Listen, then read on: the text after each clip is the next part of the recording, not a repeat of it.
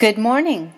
This is Christine DiGiacomo, and today's morning briefing is called I Am Here. Love God. What are you looking for? Who are you looking for? Or may I ask, what or who is looking for you?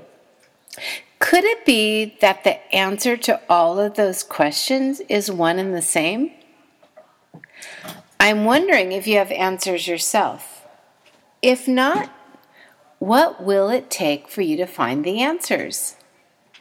It seems that peace, purpose, and meaning are sometimes hard won in our lives and arrived at in a rather circuitous route. So moved by my friend Sandy's life, her search for something and someone, and his search for her, her desire to know peace when life's most intimate relationships had fallen woefully short, and how Sandy came to find it in the most unlikeliest manner. I asked if I could share her story. She readily agreed. Maybe you'll find parts of yourself in her tragic journey. Raised in Southern California, Sandy grew up in a strict Catholic school environment that taught her about God. Yet, because her childhood was fraught with heartache and letdown caused by her parents, it was all so confusing. She did what she could to get out on her own as soon as she graduated high school, including going solo in her faith. No more church for her. Entering into what turned out to be a rough marriage, young Sandy's joy lay in her two fair-haired daughters, Tiffany and Robin. His absence and her discovery of a crazy, long extramarital affair prompted her to divorce her husband. As a single mother, in need of emotional healing, Sandy turned to New Age personal development and psychotherapy. Kind of a natural thing to do, being that she was living in edgy Laguna Beach. Oh, she still believed in God, but it was a belief, not any kind of relationship. Like so many others I have talked with over the years, she wanted nothing to do with organized religion. Too much hypocrisy, she said. Plus, she agonized about how a loving God could let her suffer the abuse of an atheistic, alcoholic father, and then a sadly disappointing marriage. When oldest daughter Tiffany graduated from high school, she took off on a road trip with a guy she met at the beach, John.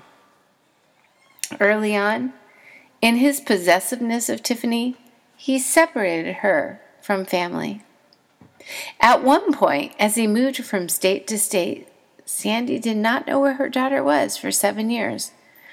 But she knew John had begun terribly abusing Tiffany.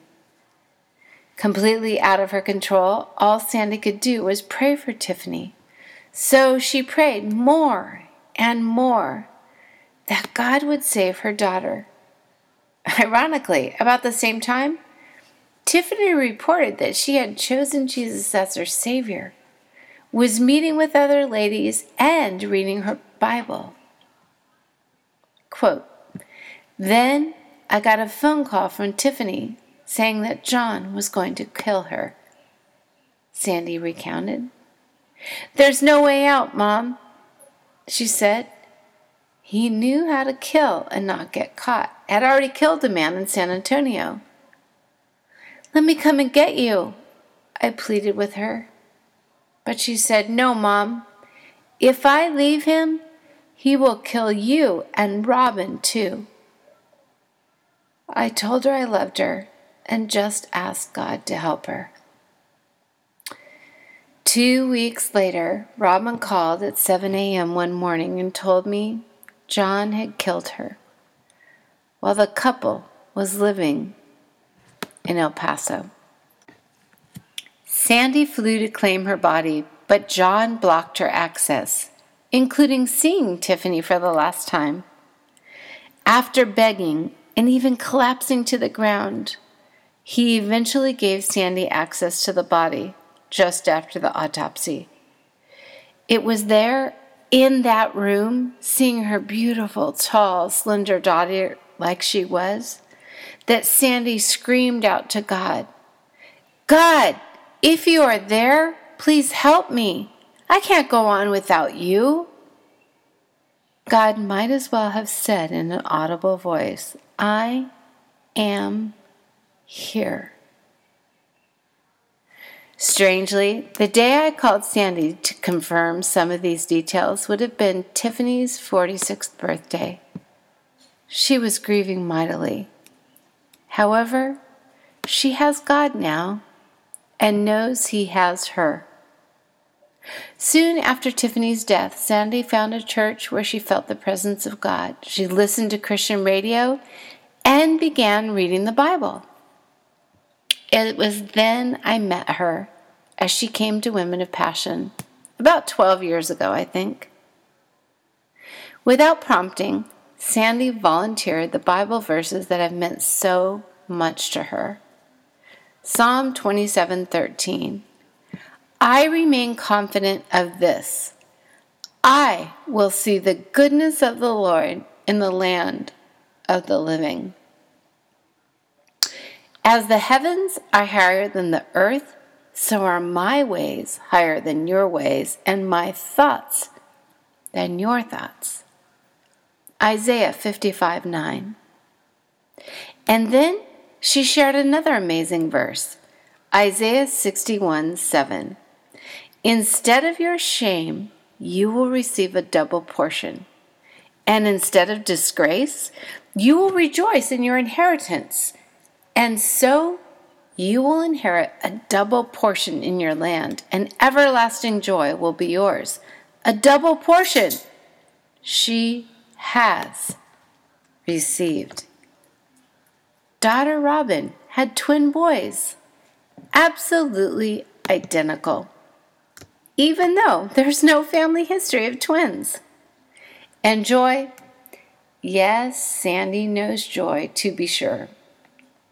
And though, as she said, part of losing a child, no matter how they die, is blaming yourself, at least in part, now the guilt is gone. But do not miss it. Sandy found God because God was near when her heart was wrenched from her chest and she turned to Him. God whispers to us in our pleasures, speaks in our consciences, but shouts in our pains. It is His megaphone to rouse a deaf world. Yes, Mr. C.S. Lewis, He sure does. He shouts, and He says, I am here. P.S.